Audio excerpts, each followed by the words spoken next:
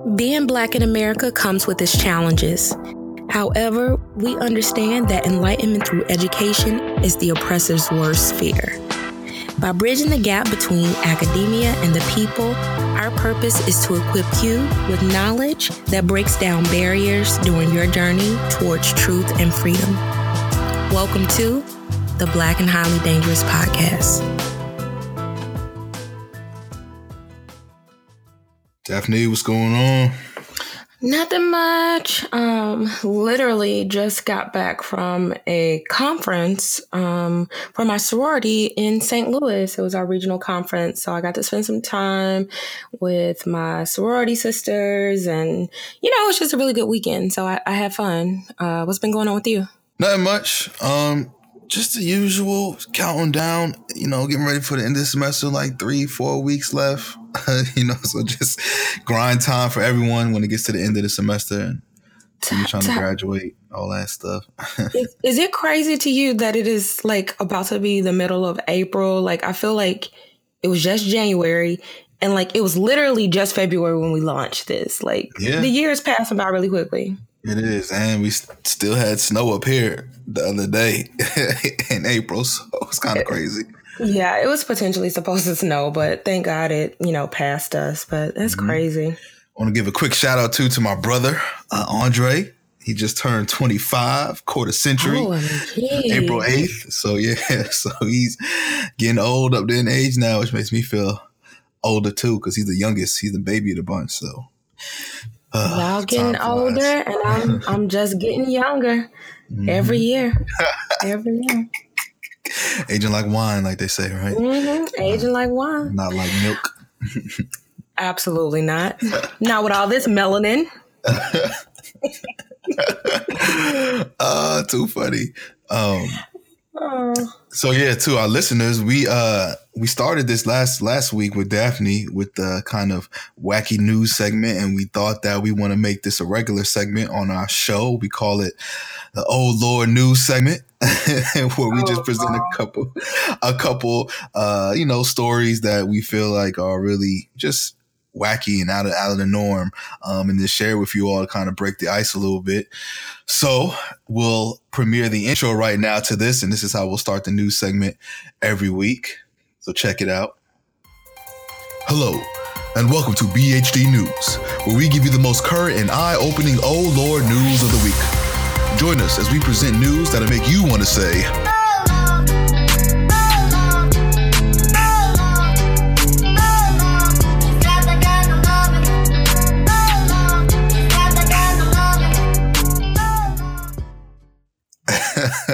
That's a bop tie. That is definitely. I would listen to that.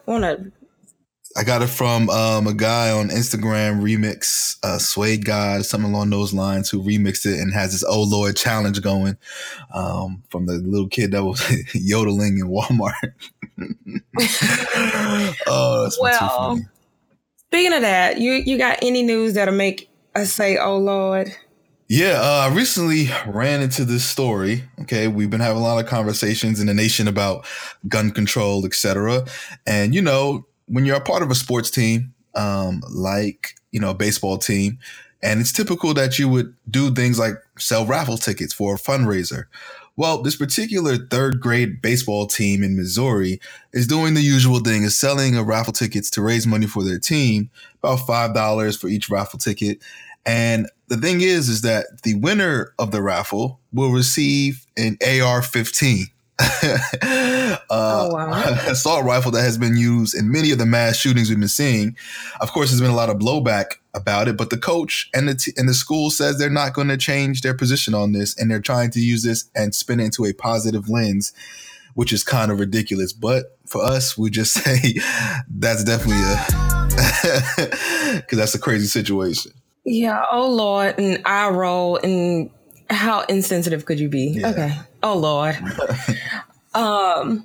Well, this one is PSA, an announcement to people, be careful with doing those DNA tests. So you know how you can send your kit into Ancestry.com or 23andMe and figure out where you're from, whether you come from Africa, whether you have some, Western, like European or Asian in your blood. Mm-hmm. Or Indian in your family, because a lot of Black people say that they got Indian name family. Yeah. But you got to be careful with that, because in 2017, last year, there was this woman who decided to have a ancestry DNA test. And once she got her results, so with these tests, they usually, you can sign into the system and they will connect you with people who are supposedly, potentially like distant relatives and things of that nature. So she signs in once she gets her results, and she gets an alert that there is someone whose DNA matches so closely to her that they could be a biological parent. What? Mind you, that the person who popped up for her was not her daddy. Oh. So, yes. And so, she ends up finding her birth certificate, and the man who matched with her on the DNA test was the man who delivered her. It was her OBGYN. It was the OBGYN. She talks to her parents about it, and they find out, the parents had gotten artificial insemination back in the 70s, and they had never told their daughter. And the doctor, use his own sperm on this woman without their knowledge. Oh my God. So this woman was born in the 70s and finds out that years later, the doctor who delivered her is actually her dad. Oh and so she's suing. Of course. But that's crazy. That's 3-0. That's ridiculous. That's ridiculous. I got one more old Lord story. This one is a little old, came out a couple months ago, but I think it's important to people who are around my age, because if you're around my age, you grew up knowing, Barney, the dinosaur. I love you, you love me. You love me. Yeah. And apparently, the actor who played Barney, Black man by the name of David Joyner, is now a tantric sex healer. Okay. He charges female clients $350 for 3 to 4 hours for a ritual bath, chakra balancing, and massage that can lead to what he says mind-blowing orgasms. That's like, oh Lord, and gross. I wanted us to use the Barney voice. Oh my God. No, but I remember growing up and people was like, something ain't right about Barney. I remember people being like, something might be off about him. Yeah. So hearing that, it's kind of I don't know. I'll never be able to look at Barney the same after hearing what he's into now. But speaking of, I guess, entertainment, or things that people have been looking at, did you watch Saturday Night Live last night? I was tuning on and off, seen the clips, because I know my God T'Challa was on there. Yes. and then of course Cardi B as well. So I was definitely paying attention to what was going on with that. Did you catch some of it? I did. Well, I usually, if I watch Saturday Night Live, I'll just look at the clips on either Hulu or YouTube the day after, just look at the highlights. So I saw her performance where she, of course, finally revealed her, baby bump, huge baby bump. Yes. I don't know why she was hiding it though. Everybody knew. Everybody knew. Congrats. I know it's freeing for her to come out and say that she's pregnant. And Cardi B also dropped her debut album, Invasion of Privacy. Did you listen to it at all yet? I haven't, because like I said, I've been, busy and traveling and stuff, but I did like her performance. I don't know, the Be Careful song, I like the way she mixed it on Saturday Night Live. I don't know if it's like that on the album, but that was really cool. The album's pretty good. I've listened to it a couple times through already. I think her first track on there, Get Up 10, is really good. Kind of gives me that Meek Mill vibes as far as the intro. I like the song with Chance the Rapper, Best Life, is really good. The song everybody on Instagram been dancing to, I Like It, and like Diddy and all these other people, because she kind of remixed like I like it like that. So that's pretty fun. So it's pretty good for her debut album. Already gold because of Gold at Bodak Yellow. Already gold as the first day, breaking records still. I just have a question though. What do you think of people? I mean, comparing her and well, yeah, I've seen online people comparing her, maybe her trajectory to like Lauryn Hill's. Have you heard that? Well, yeah, people have been doing that also recently because when she announced her pregnancy, there's been a lot of debate about that because they're like, oh, how can you be pregnant when your career is at its peak? And, that's also important because like gendering women as far as like when can you be pregnant, when can you have a baby, when is the right time, and trying to dictate to her, what she should be doing professionally. But I've seen the comparisons because people have been comparison to Lauryn Hill, who was also pregnant during her debut album too. And breaking all these kind of records. I feel like they're two different artists, but I feel like what Lauryn Hill was doing at that time, Cardi B, it's just her time, this particular audience, this particular generation. It's she may be something like that, right? Who knows? Only time will tell. But her impact has definitely been massive for sure. Yeah, we haven't seen a female artist have this type of impact, I think, since Nicki Minaj. Like, she's the first one that's, risen since Nicki Minaj. So this is interesting to see switching up of the guard a little bit. I thought it was also cool to see T'Challa, Chadwick Boseman on the screen, and just seeing like all the roles he's played. So thinking about his monologue, how he's talked about he's played like Jackie Robinson, Thurgood Marshall. Who else did he play? Oh, James Brown, and all those things, and just seeing him on the screen. I thought that was really cool. I think he's a cool person in general, but it had me thinking about representation of Black men in the media and on TV, and I was just wondering. Because, like I said, I felt this way with Black Panther and thinking about Shuri and thinking about the different types of identities that Black women have on TV. And I was just kind of wondering, thinking about who you are as a Black PhD, a Black man, do you feel represented in the media?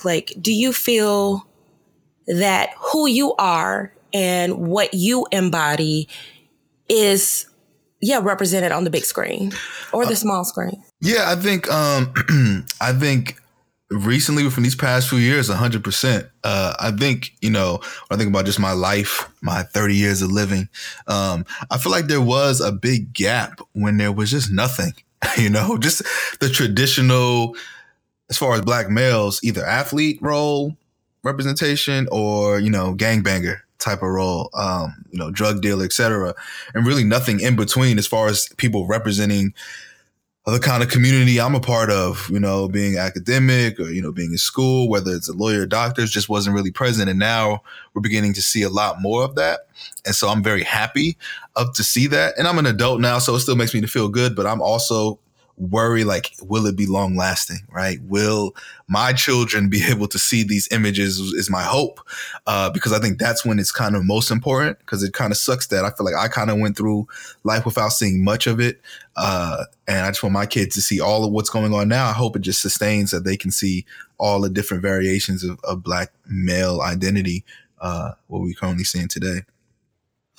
Yeah, I agree. And I think the key to that is keeping Black men and Black women in front of the scenes and behind the scenes to make sure that different identities and complexities are represented in a way that, like you said, you didn't have growing up. And I didn't necessarily see growing up. Like you said, I saw certain things in terms of how Black men were represented. It was kind of like, this is what we expect. This is what we see and we know. And it's just interesting how that creates a narrative for people who might not have everyday experiences with Black men or Black women and what Black people eventually come to represent based on what they see on TV and not necessarily based on interaction. So, I just kind of wanted to know that.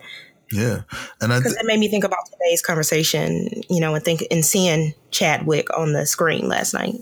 Yeah. And I just stumbled upon the fact about Chadwick, too, that he's never been paid over $1 million for any of the roles he's done.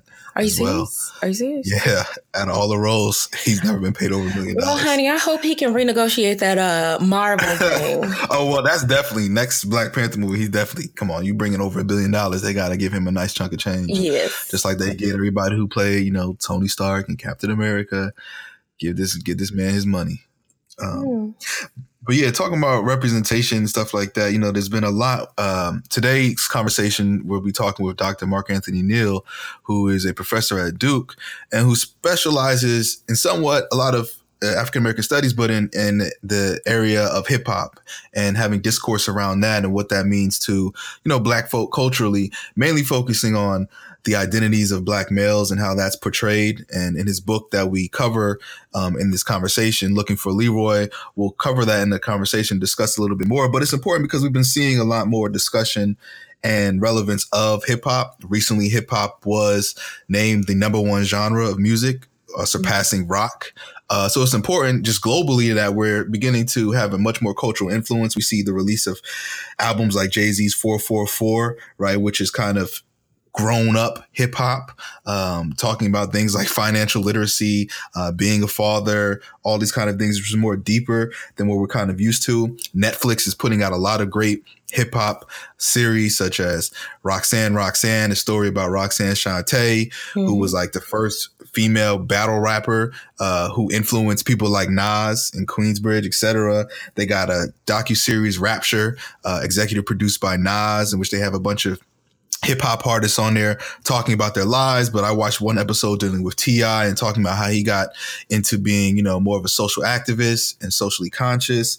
And so there's a lot on it. And then also with the David Letterman series, right? My next guest, he just recently had Jay-Z on, which I watched too, which was a really good interview, getting some good insights into his mind and how things operate. So we see that just popular culture wise, hip hop is taking on a big role as far as influencing what we see and what we do in the media.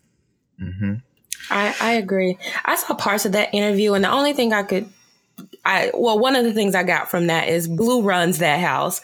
Bow down to Blue. So yeah, I thought it was cute. He's shown himself to be like a awesome dad and just a loving dad. And I appreciate seeing that side of him, because I've seen people in the media, sometimes the right-wing media, try to portray him in certain ways. And I just think it's so awesome that he's showing, the husband side, the, husband who made a mistake side, but also like this loving father who wants to be there and do right by his kids. Yep. So I thought it was an awesome interview, and I just appreciate the evolution of Jay-Z over the years, from Big Pimpin' to, Big Daddy, Daddy daycare. Yep. So it's good. And we're going to have a good conversation about this. So hopefully you all tune in and enjoy it. I know people have been on Instagram and Twitter have been talking about, with Drake's new single, Nights for What? And of course, Cardi B's new album that everybody's saying they're getting their summer hashtags lined up. So be looking out for those. But yeah, Dr. Mark Anthony Neal is really, really been doing this for years, has a few books out on this. And it's not just something he takes lightly. This is his research. This is his work. This is what he spends his life doing. So he's a legend. He's a legend. Yeah, he's big. He's big guy, big time. And so we just appreciate him taking out the time to drop some knowledge and, showing that and the part of doing this kind of interviews is to show you all that, when it comes to things like academia and research, it's not all just boring stuff. Having more diversity in the field, people can study things that actually matter to us, like hip hop, and write books about it and have conversations about it. A little known fact of what you hear in the interview is that Rhapsody was a student of his at Duke, right? So we'll talk a little bit about that in the interview too. So, we see the connections drawn there, and we see how, you can do a lot of things with academia, not just the traditional boring stuff that people may think we do. So hopefully you all enjoy, and we'll catch you after the interview. Today, We're interviewing Dr. Mark Anthony Neal, a professor of Black popular culture in the Department of African and African American Studies at Duke University. The focus of our conversation is Black masculinity, its relation to hip-hop and popular culture. Specifically, we discuss how Black male identity is constructed in media and how the cultural script imposed on Black men are used to justify violence against Black male bodies. Additionally, we discuss the representation of Blackness on TV and the relationship between Black popular culture and social change. Today, we welcome Dr. Mark Anthony Neal. Welcome to the BHD podcast, Professor Neal. We typically begin interviews by asking our guests to tell us a little bit more about themselves. So, what do you currently do, and what inspired your particular interests? Okay. I'm currently professor of African and African American Studies and professor of English at Duke University, where I'm also the chair of the Department of African and African American Studies. I've been at Duke now for 14 years. I spent a year at the University of Texas at Austin before then, and I spent 6 years at the State University of New York at Albany, where I was also professor of Africana Studies and a professor of English. So I've been doing this roughly for about 20-something years. My interest or my research area really is Black popular culture and Black popular music, with some attention to gender and sexuality within that context, class. I'm also a scholar of Black intellectual history, particularly the realm of public intellectuals over the last 20, 25 years. And this is really stuff that I've been carrying with me all my life. My interest in music comes directly from my relationship with my father and him exposing me to various forms of Black music when I was a kid.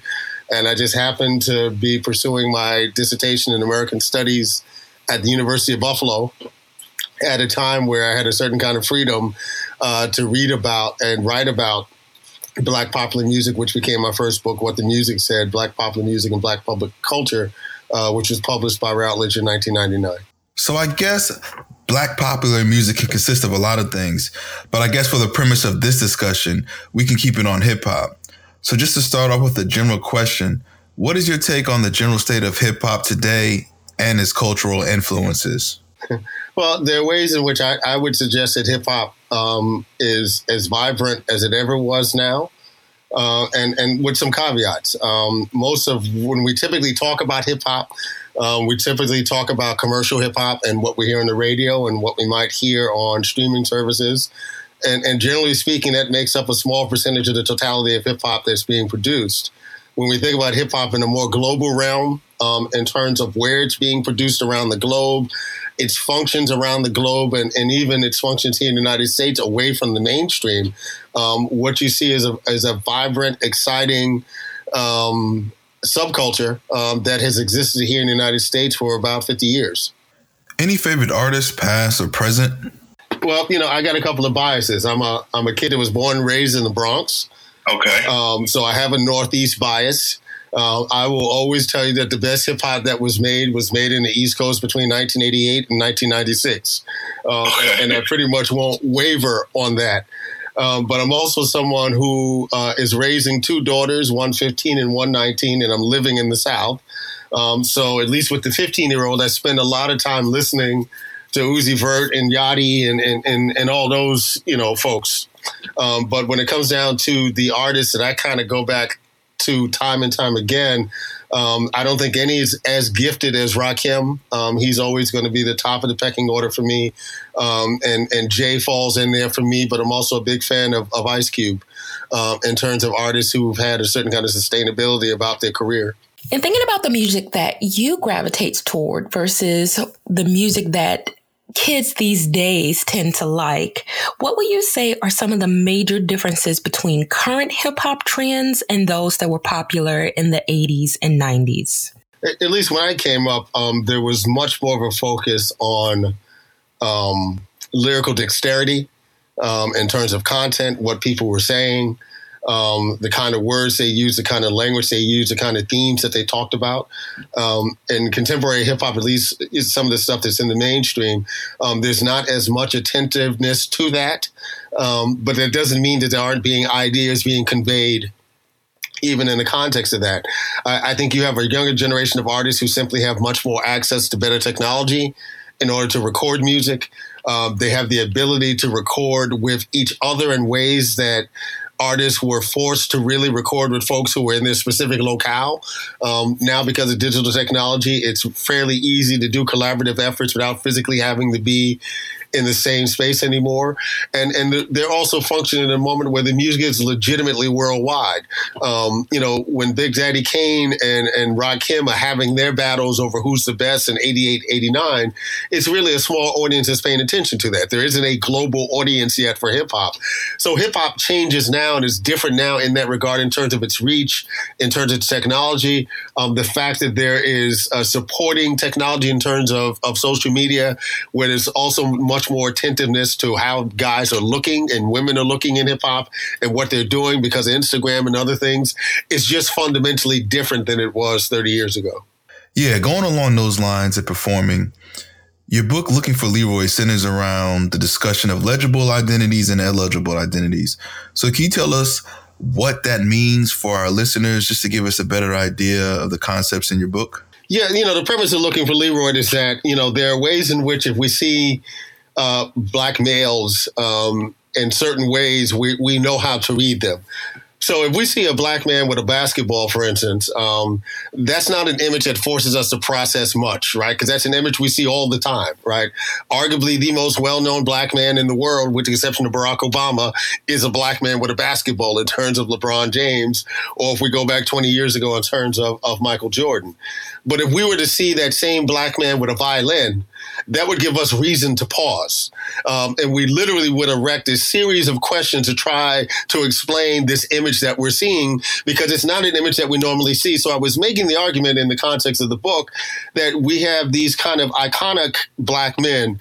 And in the context of the book, they're Jay-Z, they're Luther Vandross, they're R. Kelly, the actor Avery Brooks, and Idris Elba in his role of Stringer Bell in The Wire, that these were all men who troubled and complicated our sense of what legibility was as it related to African-American men. So with that being said, we know that kind of what you already alluded to with the presence of technology and social media, many artists are more visible, which I think has helped enhance their persona and their visibility.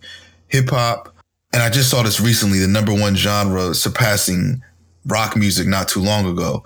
So the performance of these identities being legible and illegible. And I think that probably in the 90s, it seemed to be one dominant arc in terms of legible identities, probably in the form of hypermasculinity. And now currently we see people, like you said, Lil Uzi Vert, Lil Yachty, Young Thug. So what is your take on the differences between legible and illegible identities from the 90s artists and many of the artists we see emerging today? Well, we clearly have much more of an access to the backstory of contemporary artists in ways that we didn't have for previous generations of artists, whether we're talking about hip hop or not. I think we see a generation of young people in general, and it's just reflected in hip hop in this way, that have a much more malleable version or idea of what gender and what identity is. So they're much more willing to take risk. Again, when you think about the cover to Young Thug's Jeffrey, and he's looking like literally he just, walked off the stage and had just formed Revelations, with Alvin Ailey. It is a striking image because it's an image that we're not used to seeing within the context of hip hop. But again, these are younger folks who are thinking about gender very differently in their everyday lives, and thus are much more comfortable pushing against the boundaries of what is presumed to be normative gender performances, in the context of their art. Keep in mind, this is a moment in which the culture is for the first time, I'm not talking specifically hip hop, but more broadly American culture is more attentive to issues of, for instance, transgender in ways that it was virtually invisible in the culture, even 10 years ago. So in the context of young folks who are growing up with peers who are transgendered male or transgendered female, in the context of folks thinking about, gender and sexuality in wide open spaces, it would be natural that we would start to see that reflected in the performances of masculinity in the context of hip hop. That makes a lot of sense. I know your work focuses on masculinity, but I was wondering if you had any thoughts on whether and how the concept of legible and illegible identities might apply to women or femininity in hip hop and entertainment. Yeah, I mean, it is not the work that I necessarily do, though I love reading the work of anybody from Brittany Cooper to Treva Lindsay to a range of other of my colleagues who are doing really great work in terms of the popular realms of Black femininity. You know, I'll take it for a moment in the context of hip hop. I mean, the early presence of hip hop, the early presence of women in hip hop, you know, which goes back to the earliest days. Very often we think about the women in hip hop as being kind of accoutrements, if you will, to the culture, though obviously they're participating in very real and important ways. When you think about the career arc of someone like MC Lyte, who became popular in part because she rhymed like a guy. You know, she sounded with a deeper, huskier voice. Her femininity was kind of downplayed in the context of her music.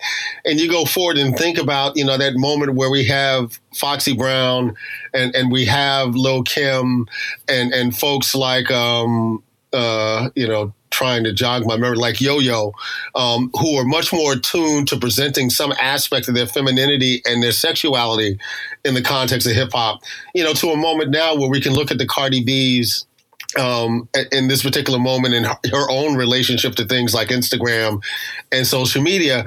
I think what we have seen is something that is often fluid.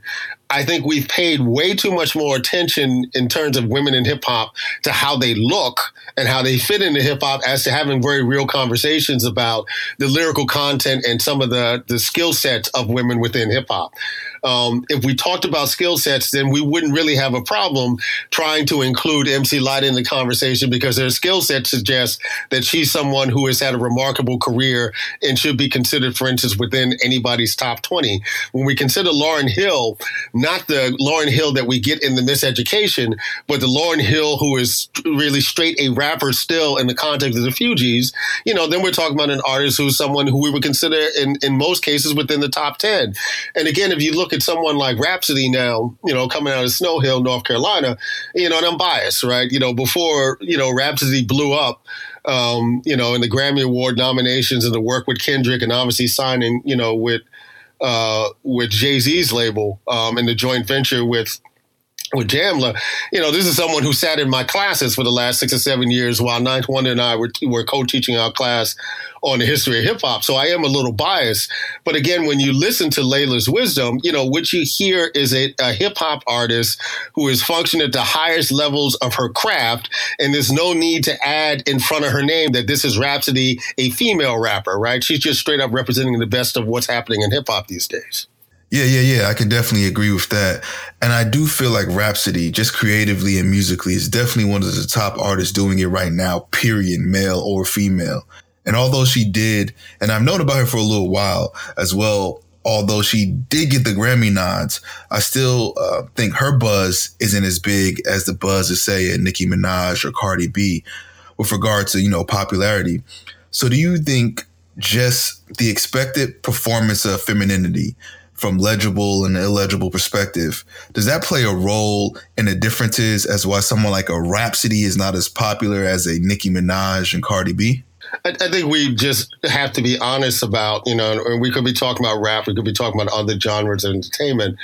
You know, when you live in a hyper-masculine patriarchy, women function in certain kinds of ways within the culture. And we tend to pay much more attention to what women look like and their hair and their clothing and their fashion and their style than to actually deal with the actual crux of what their skill sets are. So whether or not we're talking about Hollywood, I mean, it's not surprising that very often the most successful Hollywood actresses are women who typically are appealing to us in terms of what they look like. The same thing goes in terms of the music industry. And, you know, to Rhapsody's credit, because there's a little sidebar here, you know, I think Rhapsody is cute as hell. But on that side tip, you know, she hasn't played to the desire of the culture to want to see her in a certain kind of way. She just has remained Rhapsody. And I think, there's always going to be a price that's paid for not willing to play the game the way that the game wants to be played. This is a price that Missy Elliott has paid over the last 20 years for not willing to play the game the way the game wants to be played. You can make that same claim about Queen Latifah over the last 25 years of not playing the game the way folks want the game to be played. I think the jury's still out on folks like Nicki Minaj. I think the jury's still out on people like Cardi B, particularly Cardi B, because this is at the beginning of a career. We're not going to know what this is going to look like, 10 years down the road. Again, when you think about someone like Beyonce and what we thought of Beyonce, say, in 1999 versus how we think about Beyonce in 2018, this is someone who got into the game playing the game a certain kind of way, but has now been able to dictate how she's going to do her work, how she's going to do it, and what kind of story she's going to tell, so that in many ways, the idea of Beyonce being beautiful, for instance, or someone who's attractive is really a second thought, in light of the kind of work that she's produced, particularly visually, over the last 5 or 6 years. I definitely agree with that. Going back to the discussion of legible versus illegible identities, I was wondering if you could tell us more about what it means overall and why it's important, especially in relation to the danger that Black bodies often face within the U.S. One of the reasons why, I was drawn to this kind of narrative, some of this is coming, in the aftermath of Trayvon Martin's killing, though it's a book that I have been working on much longer before that period of time. But there are ways in which, we read bodies, we read culture, we read style. And Black men have typically been read in the context of being something to be afraid of, something that was dangerous. And very often, Black men, just to be able to survive, have had to kind of play to the cues of the culture in order to go to the culture in certain kinds of ways. And I think we're just at a moment now, and part of this is Barack Obama's presidency.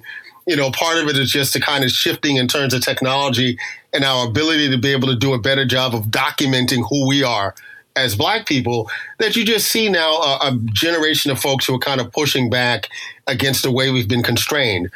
Someone like Jay-Z has been fascinating to me because, even as we think about Jay-Z, hip hop mogul, and whatever that represents, the images that we see of Jay-Z with Blue Ivy are fairly remarkable in a culture in which we don't normally think that Black men actually have relationships with their children. We don't think Black men are present in the lives of their children. So to have someone as visible as Jay-Z really publicly, perform this idea that he's a father, and not just a father in the sense that in name only, but this is someone who's engaged with the life of his daughter and now his daughter, his second daughter, and his son. I think these are important images for us to be able to see in the culture that challenges these ongoing perceptions that have demonized Black men historically. Yeah, talking about Jay-Z, of course, your book was published way before his most recent album, 444, came out. But you do spend a chapter talking about the progression of Jay-Z and his identity and how he navigates the terrain of being a hip hop artist, but also being a popular mogul and things like business and popular culture. So with the hype around 444, and I'm also noticing the work he's doing outside of music, such as executive producing the series on Khalif Browder. And I think now he's also producing another series on Trayvon Martin.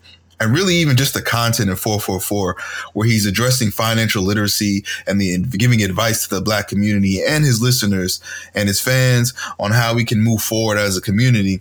So how do you explain the transformation of Jay-Z up until this point we see today? I'm one of these folks that, and I've been telling folks this for a while. I'd like to say that I anticipated 444, and all the stuff that I wrote in the chapter on Jay-Z and Looking for Leroy, because some of the stuff that we see him talk about in 444, I mean, you can actually hear resonances of that in his work as early as The Blueprint, going back 17 years earlier. The fact that we were, as a culture, unwilling to hear him work through and grapple to those issues, I think is important. The fact of the matter is we have historically infantilized hip-hop and its audience. We typically talk about hip-hop as being a culture that's specifically youth culture, that is specifically targeted to 14 and 18-year-olds. And while there is a stream of hip-hop that's incredibly popular that, for instance, speaks to my 15-year-old daughter, the fact of the matter is that you have folks who are working within hip-hop, both as artists and in other realms, that are in their early 60s at this point in time. What would hip hop, and this is a question that I asked in the context of the book, what does hip hop look like if hip hop was 40 years old and had to pay a mortgage and had 2 car notes and was paying for private school for its kids? And if hip hop had an IRA, what happens when hip hop grows up? And one of the things that Jay-Z's 444 proved is that, in fact, there is an audience for hip hop that is grown, just as there's a different and separate sometimes audience for hip hop for teenagers. And that hip hop can sustain that much the same way country music has sustained that, jazz music has sustained it. Any genre of music has been able to sustain a multi-generational interest. But because we've often infantilized hip hop, we didn't think hip hop can do that. 444 was the thing that suggested that it could. And we can see elements of Jay-Z moving in that direction, going back to Kingdom Come. Right, when he's beginning to talk about some of these more interior issues, his music being more drawn to his own interiority. When you look at Jay-Z and I look at projects like someone like Merce, a rapper out of LA who's been dealing with depression, and his new album 316, which comes out shortly, he actually talks about dealing with crib death for one of his children, the difficulties of adoption. These are the kind of themes that we've been willing to hear everybody else talk about, but didn't think that Black men were capable of. When you think about Pharoah Monch and his album Post-Traumatic Syndrome, which came out 2 years ago, and he's talking about his own struggles with depression. When you listen to Fonte Coleman's new album, and he's talking about everything from having to wear a CPAP machine to go to sleep to deal with sleep apnea, to dealing with high blood pressure, the death of a grandfather and a father. These are all issues that Black men have always thought about. Now we have a context in which these hip hop artists can talk about it and put it in their music. I think in this regard, 444 is just the beginning of the cutting edge of this particular moment of older Black men being able to explore certain aspects of interiority in their music. As you mentioned, there have always been different subcultures within the hip hop genre. Some receive more attention than others. In regard to hip hop that speaks to the heart of what individuals are facing and or that addresses more serious issues, what do you think are some of the barriers to pushing these alternative forms of hip hop to the forefront? What does it take to make those subgenres more mainstream? I think if you ask most of the artists why they record this, well, I won't say why they record the stuff they record, why the stuff that gets released. I think very often they will tell you that it's some combination of the record companies and their own understanding of what drives their audience and what their audience is interested in listening to. And if we're going to think about specifically hip hop as a youth-based culture, most 17-year-olds aren't thinking about, what healthcare is in terms of their lives, right, at that particular point in time. So it's about trying to find a balance. I always use the example of Lil Wayne as an artist that we take for granted that he's not concerned with these kinds of issues. So that when you listen to the Carter 2, and particularly when you listen to the last track, Misunderstanding, and he goes on, a brilliant screed about the prison industrial complex. And he's very critical of Black leadership that speaks for Black people, but don't actually have a relationship for Black people. And again, this is not the track that's going to be released. This is not the track that's, going to have a music video. This is a track that you literally have to go to the last track on the album, right, and try to figure out, what it is. So there always been elements of that stuff in the work for all of these artists, but in terms of how prominent it can be, had a lot to do with what the marketplace was willing to sustain. When I listen to 50 Cent offer his critique, for instance, of 444, he goes, well, it wasn't banging in the clubs for the 17-year-olds. Well, that wasn't the point. This is an album that still managed to go platinum that was largely supported and sustained by people over the age of 35 because now there's an audience for it. I think when it shows that we have an audience that wants to support certain kind of product, and whether or not we're talking about hip hop or whether or not we're talking about film, right? Tyler Perry movies get made over and over again because there's an audience that supports it. We haven't yet to show that there's an audience, for instance, that will be able to sustain movies like Moonlight over a period of time. It's one thing to support Black Panther and the Marvel brand. That's easy to support, right? But when you start talking about little complex Black films that deal with our interiorities, that becomes a much more difficult conversation. So obviously more folks have seen Black Panther than ever saw Mudbound. as an example, right? And that has to do with the nature of the film, its historical nature. It's not a happy film. It also has to do with the fact that the filmmaker is a Black queer woman, right? And if you have a community that's still ambivalent about some of those kinds of issues, they're not necessarily going to support the art that they create.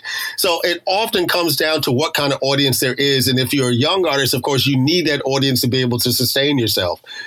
There are artists who don't need that audience, right? So when you look at someone like Michelle Ndegeocello, who has not needed a kind of pop audience, for 20 years, she can continue to do the kind of groundbreaking work that she can because she doesn't need that support. I don't think we've yet found a sustainable model within hip hop that allows for those kinds of outliers within the context of hip hop. So my last couple of questions, especially because we're already moving in that direction, has to do with Black media, movies, shows, etc. And you spend time in your book talking about shows too, like The Wire and others. So what is your take on the current Black representation in media, such as movies like Black Panther, which is breaking a bunch of records and bringing in over $1 billion, but also TV shows like Blackish, Atlanta, Insecure, Queen Sugar, The Chi, that are also popular and great shows that have been emerging over these past couple of years. So just overall, what are your thoughts on this current state of Black representation in media and television, etc.? From the outside as a consumer, the fact that I can watch This Is Us and I can watch The Quad, the fact that I can watch any number of these Tyler Perry bad television shows and derive some joy out of watching bad television, and at the same time on the same channel, right, in terms of OWN, can watch Ava DuVernay's Queen Sugar. From my standpoint as an outsider to Hollywood and as a consumer, it seems as though we're actually having a renaissance moment in terms of the production of Black visuals, in terms of television, in terms of film, in terms of what we see in terms of the Broadway stage and off-Broadway stage. This is a moment that seems unprecedented. But when you talk to folks in the industry, they will tell you about the hundreds of other projects that haven't gotten greenlit. The fact that there aren't enough people within the industry in a position to be able to greenlight projects. In part, Black Panther gets done because one of the Marvel producers is an African-American man. This is something that's a new phenomenon that might not have existed 15 years ago, right? So Black Panther doesn't get greenlit without the presence of someone like that in the industry. When we hear the stories recently about the challenges that Blackish has faced trying to tell a politically charged story, and Kenya Burris, who created the show, and ABC deciding that they were going to squash an episode because they didn't want to have to deal with the tensions around it, speaks to the fact that even in this moment where there's so much stuff out there, it's still being policed in certain kinds of ways. So it's a great time to be excited, but not to be too overly excited. Many people and historians have actually suggested that art is often at the forefront of social change, or it is a catalyst for social change movements. So in thinking about our current moment in regard to the diversity that we see on TV and, our political environment, where do you think art fits into this moment? What are some of the strengths and limitations of art as a form of resistance and social change? I think you can never look to the mainstream for that kind of work. And in many ways, when we talk about political impulses in the art, the mainstream catches up to it later, right? You think about the success of someone like Marvin Gaye and his album, What's Going On, which when all is said and done remains one of the most politically sophisticated soul recordings, R&B recordings ever done. But he does his recording 8 years after the March on Washington, right? He does his recording 3 years after Martin Luther King's murder. In the mainstream of popular culture, it also often takes a while for it to be able to catch up. I think if we want to see where the real tensions are going, it's on parts of African-American popular culture, Black popular culture, that's a little bit more on the underground, that's a little bit less finished and less polished. So that when we think about, what we used to think about as underground hip hop in the 1990s, the role that played in the generation of folks who begin to get politicized. Talib Kweli and Mos Def were not mainstream artists in that regard, regard. But when we talk about conscious rap in the 1990s, those are the folks that we go to, even though they were existing on the underground. I think for this moment now, we need to look at where the independent Black filmmakers and what kind of film are they making. I think Dee Rees is part of that kind of generation of folks. Where's the music that's kind of functioning more on the underground that's a little bit more politically charged? I think that's even with her relationship with Jay-Z's label, Rock Nation. Rhapsody is someone who's actually doing very interesting political work that's a little bit below the mainstream. And so I think when we think about streaming television services, the kind of work that was being done by so many of these great filmmakers now and television folks that's not really reaching the mainstream, but actually reaching a kind of smaller subset of folks, I think that's where we see the real politically charged popular art. Wow. Okay. Well, we would just like to thank you so much, Dr. Neal, for taking the time to come speak with us today about your work and having this conversation. Is there anything you would like to say in closing, or anything that you would like to shout out as far as where people can meet you or find you on social media or anything? You can follow me on Twitter at New Black Man. You can follow me on Instagram at Booker BB Brown. And I just want to give the two of y'all a shout out. It's so important to have young thinkers and scholars out there creating new content that folks can be able to gravitate to and get some great information. So, props to the both of you for the work that you're doing. Okay, thank you so much. All right. So, Daph, what you think? I'll first say, I thought it was so cool to talk to a professor who knows so much about like hip hop, to know that that can be a career, to study Black culture, Black hip hop, and be in the know. Like it, first of all, it just seems enjoyable. But second, it was just an enjoyable conversation. I like some of the things that, he had to say. I like the concept of like the legible versus illegible Black identities. I'm very much interested in like checking out some of the scholars he mentioned, like Brittany Cooper, and trying to wrestle with what that looks like for Black women. What are the different legible identities and what happens when, actually, you know what? Thinking about that, I think Shuri, she's a new Black identity, Black female identity from Black Panther, for those of you who have not watched. And if you have not watched, shame on you. Shame on you. But just thinking about, those Black women or feminine identities and legible and illegible and, what that looks like. So I kind of want to explore that a little bit more. Yeah, that was a really good part of the conversation, although most of his work focuses on masculinity and legible and illegible. I think we are seeing this approach, and it can be easily discussed when it comes to women within hip hop or within the various other performances of Black popular culture, such as The Shy. The writer of The Shy, she is a lesbian woman, right? But the show is awesome. And having the space for somebody who fits into that particular category wasn't always probably the case. And now it's being more accepted.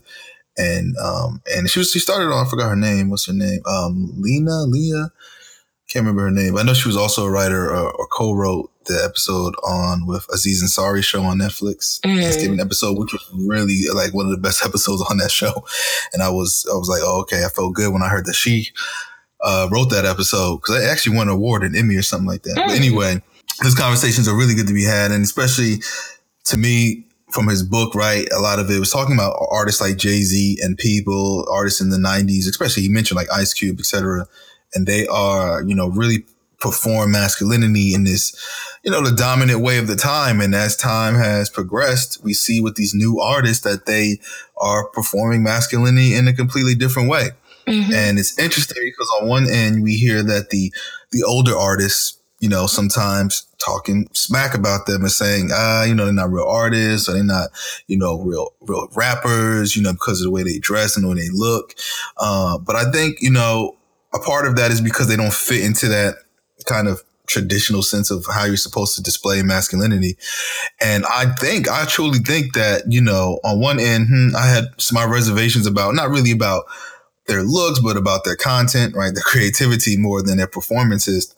But I think it does serve some value to have this variation of Black masculinity, because I think when we talk about things like the danger of Black bodies, it's how we've always been traditionally viewed and perceived, and danger, right, as dangerous. And so having this variation will, I think, call, like you said, the thing about being illegible is that causes people to pause for a moment. Mm-hmm. Like, whoa, this is different, right? Basketball, we're used to. Violin, we're not, right? So rappers, we're used to you looking one way, wearing the gold chains, but you got, pink hair and, wear these tight jeans. What is this about, right? So you could perform this way and still be accepted or be looked at differently. So I think that pause can actually save lives to an extent, because now people won't be able to quickly just typecast a Black person with that traditional viewpoint of the dominant narrative that was probably more present in the 90s with the Tupacs and the Biggies and everyone else and the Jay-Z's and such. So I think there's some value to that. I think so as well. And it's just, I'm thinking about that conversation and how, like, I really hope that you and I can have a conversation just about, like, gender, like in the Black community and gender, I say in general, because I think that's one of the things that this interview made me think of, like challenging traditional gender stereotypes, and gender norms, and the pushback that does or does not receive in the community and like the different forms it is and is not received. I feel like that's a conversation that we have to have. And, Professor Neal also mentioned, kind of who's at the forefront of like, social change, like within art movements, and how you have to look at the underground, and subcultures to like see where we're going, and how like some of the people who are at the forefront, who are, producing films and music that's pushing pushing boundaries, they have different identities. They might have queer identities, or, they, just may have identities that aren't necessarily accepted or receives pushback in like traditional or mainstream Black culture. And I feel like that's a conversation that we also need to have. It's not a conversation that we necessarily have. I think it came up, but I think it speaks to the need for us to kind of like poke at that conversation a little bit more. Yeah. And the question, you asked about women in hip hop, and now that I'm kind of thinking about it, the Nicki Minaj, the Cardi B, the Young M.A., the Rhapsody, they're all very different. As far as just being a true artist who is like really a good rapper, of course, Rhapsody is top of the line there, and I think even when it comes to somebody like a Nicki Minaj and a Cardi B, who are somewhat similar, their approaches are also very different, because as far as how they present themselves, right? I mean, we all know that Nicki Minaj has some kind of surgery, right, on her body when it comes to either her butt, breasts, whatever, right? Cardi B has also had this, but she's been very open about it, right? Because she doesn't want young girls to, she's like, yo, this is fake. Don't do it. She said that she's regretted it, right? That getting the butt, getting the breast implants, etc. While Nicki Minaj is usually very quiet about it. She doesn't speak, but she still is being a role model to a lot of these young Black girls, right? And they may be trying to get what she has, but is it all that necessary, right? So I think even just the approaches of like the different narratives from both of them are important too. And even though people continuously try to pit them against each other, which can be another discussion, but I think what's more important is how they are navigating the way they are portraying or their performance of it, right? So, Cardi B is always, I think that's one of the reasons Cardi B has gotten popular, because she was just always just very honest, right, about what she liked, about what she didn't like. She would feel when people talked about her teeth, and at first she wasn't trying to get her teeth fixed, and she got a bag and fixed the teeth. But she's always been just open about it, right? And I think that there's an extreme value to that, for sure. Mm-hmm. Yeah, I agree as well. I mean, like you said, this is a really different conversation, but I would also like to have another conversation about how I think, at least within hip hop, Black men, like there can be like different representations of legible identities. And although, there are differences between like Cardi B and Nicki Minaj, like they're in terms of like how they sell that image, I think, is a little bit different, but like the image is kind of similar in terms of what is elevated in terms of like who can be at the top. And I think when it comes to women in hip hop, there's this idea that there can only be one. And the ones that typically are like elevated into like, you know, the number one spot on like the top, you know, female hip hop person at the time, I think it is generally that sexualized image. Some might say over sexualized or hypersexualized image of like the Black woman versus like, I feel like one person that's trying to change that, because I know I recently heard like something her rap like, oh, you used to talk about me, say I look like a boy, Janelle Monáe. Yeah, and how like, you know, she's pushing the boundaries of like feminine, and I really love her. And she's also seemed like she's trying to rap a little bit. So, yeah. Yeah, she's trying to throw her hat in the pool. I think, you know, I just saw that article as well when he talked about Blackish in that episode they pulled. He didn't talk about what it was, but what it was is that they were doing an episode on kneeling, like the Kaepernick situation. And both, the creator of the show and ABC decided to pull it. They said for creative differences, which was kind of disappointing in a way, because I feel like Blackish has really been doing a good job at addressing these issues. And I feel like a lot of these issues, you know, are not easy to talk about. So I'm very curious to see why they would run away from that particular episode. Of course, from the basic premise of the episode, I just know that Dre and his son Junior just had two different perspectives on the kneeling, right? Or, you know, generational differences, what have you. And they were going to play off of those differences. I feel like it's a good conversation to be had because it's real in a lot of ways, but I'm curious to know, like, and to me, it's not even that bad or, you know, controversial thing to talk about. It's a show. They've been addressing this kind of stuff. So I don't know why they decided not to show us. I'm kind of disappointed in that. I don't know. The kneeling thing has been like such an emotionally charged issue. You know, they're not trying to get that NFL ratings decline. I think that's, you know, essentially what it's about. The network, like, hell no. So, yeah. Then it's like, who are your loyalties towards then, right? When, you know, because if it's for, you know, the Black folk, we're going to keep watching, you know, but you're on that major network, so you have to consider the viewership of the non-people of color, white folks and the like. So it's a lot to unpack there. And then, you know, definitely his conversations about current representation in movies and shows. I do love Queen Sugar by Ava DuVernay, one of my favorite shows. You watch that show? Yeah, I watch it. So I will say my TV watching habits is like I binge watch everything. Like I don't watch anything on a regular basis. It's just kind of like when I'm ready to procrastinate, I'm like, I haven't watched Queen Sugar in a long time. And so, yeah, but I do like Queen Sugar. I do like it. Yeah, Queen Sugar is just such a really good show. Just like well written. And the nuances involved. It's a really good show. I enjoy it. But yeah, all the other shows too. You know, I watch all of them. I should. You watch Tyler Perry too? No, I don't watch Tyler Perry. No, that was funny. That was hilarious. But you know what? There's an audience for that show. Tyler Perry actually has a new movie coming out. I actually might go see it. I mean, I feel like it's the same movie. I feel like it's the same movie I've seen over and over again. It is. But at the same time, I'm like, okay, I think I'm going to see it. I think I'm going to buy one of those $90 movie passes where you can see a movie every day. Yeah, I think I'm going to just do that. And then I was like, I'll go see it, you know. Because Tyler Perry, I will say, he gets a lot of flack. But, you know, he has done it for the culture, you know, in a lot of ways and, like, you know, got some big budget. And I actually heard that, like, he allows, I don't know, I want to say Black Panther, but I could be wrong. But he has recently, like, you know, allowed, like, other Black films to, like, use his studios and stuff like that. So. Yeah, yes. I don't know. But I don't know if it's Black Panther, but definitely I've heard of that recently. He was doing that. I mean, he like...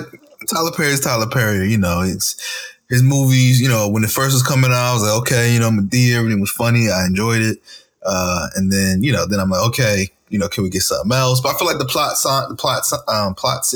plots are pretty repetitive. Yeah. The storylines, it's fine. But he does have an audience, a fan base that really enjoys it. So I can't hate on that. Yeah. Yeah, that's the thing. I generally don't like watching movies when I already know what's going to happen, beginning, middle, and end. But I do like Taraji Henson, and so I probably will check that out. But I don't watch Medea. I mean, did you see that her last movie? Oh, Proud Mary? Yes. I didn't. I didn't see it either. But I was just like, this movie is I didn't feel it, I'm like, Taraji, I don't know, this is kind of movie for you. I just couldn't believe it, her out there being assassin, wielding guns, trying to run. I'm like, I don't know if this is your role, Taraji.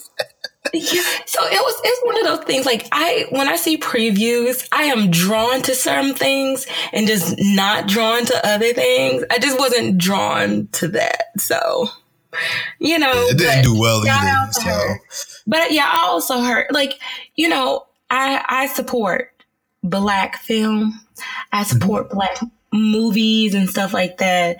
But it doesn't mean you're gonna like everything. So yeah. I'm curious to see when she's going to hang up Empire. She already said that she ain't trying to do that forever.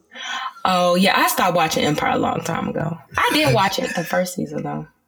Yeah, I watch it. It's like a show that I record and I watch it when I get to it, but it's not like, I'm not like running to see it anymore. Like, oh, man, got to see what happened. I'm like, okay, I watch some other shows. Now I'll see what happened on Empire. Yeah. So many shows. But yeah, that it just kind of speaks to what Professor Neal said about like just the current representation of Blackness on TV. Like I need to start watching Atlanta. Like it's just a lot of things that I plan to watch that I just haven't gotten to. But the fact that I can have Insecure, I can have Queen Sugar, I can have How to Get Away with Murder. Although that that's a diverse cast, but it has a Black leading lady. It's just kind of like I love our current moment. And I hope it's not like one of those things kind of like that happened in the 90s when we had like Living Single and we had that cop show with Malik Yoba. You know what I'm talking about? Mm-hmm. Like we had all of we had Martin, we had all of these Black shows. It was like a Black Renaissance and then it just went away forever. So I hope that this moment is here to stay and it's not just a tease and then everything gets canceled and it takes another 20 years to come up with all this great content. Yeah, they're trying to bring back Martin and everything now, which I'm skeptical about. I'm like, talking about maybe Martin, talking about maybe Fresh Prince. Something else too. They're talking about bringing back. So yeah, we'll see about that. But I think like what he said, the important aspect of it is not just being writers and directors, but being producers and being able to ones to call the shots, of like, oh, we want this film. That's where we truly win. Then once we have those positions solidified, then we won't have to worry about us dying out because that's the scary thing about it. Like right now it's hot. And I think even a lot of the white folk know it's hot. And so they're going to keep pushing out that content. But when they don't feel like doing it anymore, then they can just be like, no, cancel. No, we're not going to do this. And so we do need to be in those positions of power where we can be like, no, we're going to keep this on and we'll cancel. We're going to cancel yours. Well, no, because the fact that Shonda Rhimes is thank God it's Thursday, like, and there are like 2 new shows coming out, like a fire station, one about like the fire station that's connected to Grey's Anatomy and like another law show that's like connected to Grey's in some way. I'm like, yeah. And she's going to Netflix. So that's going to be very interesting, to see what she does. I'm sure it's going to be some great content. And the good thing about it is that we won't have to wait every week. We definitely probably going to be binge watching her shows the way she set up her shows. Yeah. But all right. Well, it was good talking as usual. And thank Dr. Neal for taking the time in his very busy schedule to converse with us about the state of hip hop culture, his scholarship. I think it was very informative. Hopefully all our listeners learn something from that and can take away and just maybe have a little different perspective on and value some of the new personalities and identities we've been seeing in these streams, whether it's regard to hip hop or just popular culture in general. I think there's a lot to take away from it. Let's not be so quick to shun our people away just because they don't fit into the traditional mode. We need this expansion of identity overall, so that way we can have more legible identities instead of this, one or two ways we can be viewed. Because I feel like most people don't fit into these 3 or 4 boxes that we've created anyway. So like, accepting other people allows you to, be who you are. And even with me personally growing up, right? Like, 2000s hip hop artists, I really wasn't like super into hip hop because a lot of the music didn't relate to my life, right? I mean, I was in school, I played sports, I was good. I wasn't out there gangbanging and selling drugs like a lot. I'm thinking to people like 50 Cent, et cetera, right? Or was really popular at the time, but I couldn't really relate to his music. But then when people started to make waves like the Kanye Wests and even like, the Drakes or whoever, I'm like, oh, this is a lane of people I can relate to, right? We're not these, I'm not from an inner city hood environment. And then, people from like Gambino, it's more suburban where I'm like, okay, I can listen to this because now they speak in my language and the things they go through are things that I've went through. So I think it adds more of us into that conversation because majority of us are not gangbanging and not selling drugs. And so that's just not going to fit a lot of the black folk who are not in those categories. So I think there's value to that. All right. Great. Well, good talking to y'all, and we will talk to you later. And as always, continue to be the oppressor's worst fear.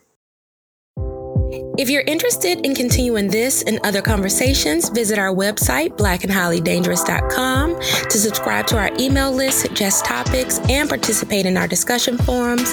Follow us on Twitter, Instagram, and Facebook at BHD Podcast. And please don't forget to subscribe and rate our podcast on your favorite platform. And as always, continue to be the oppressor's worst fear.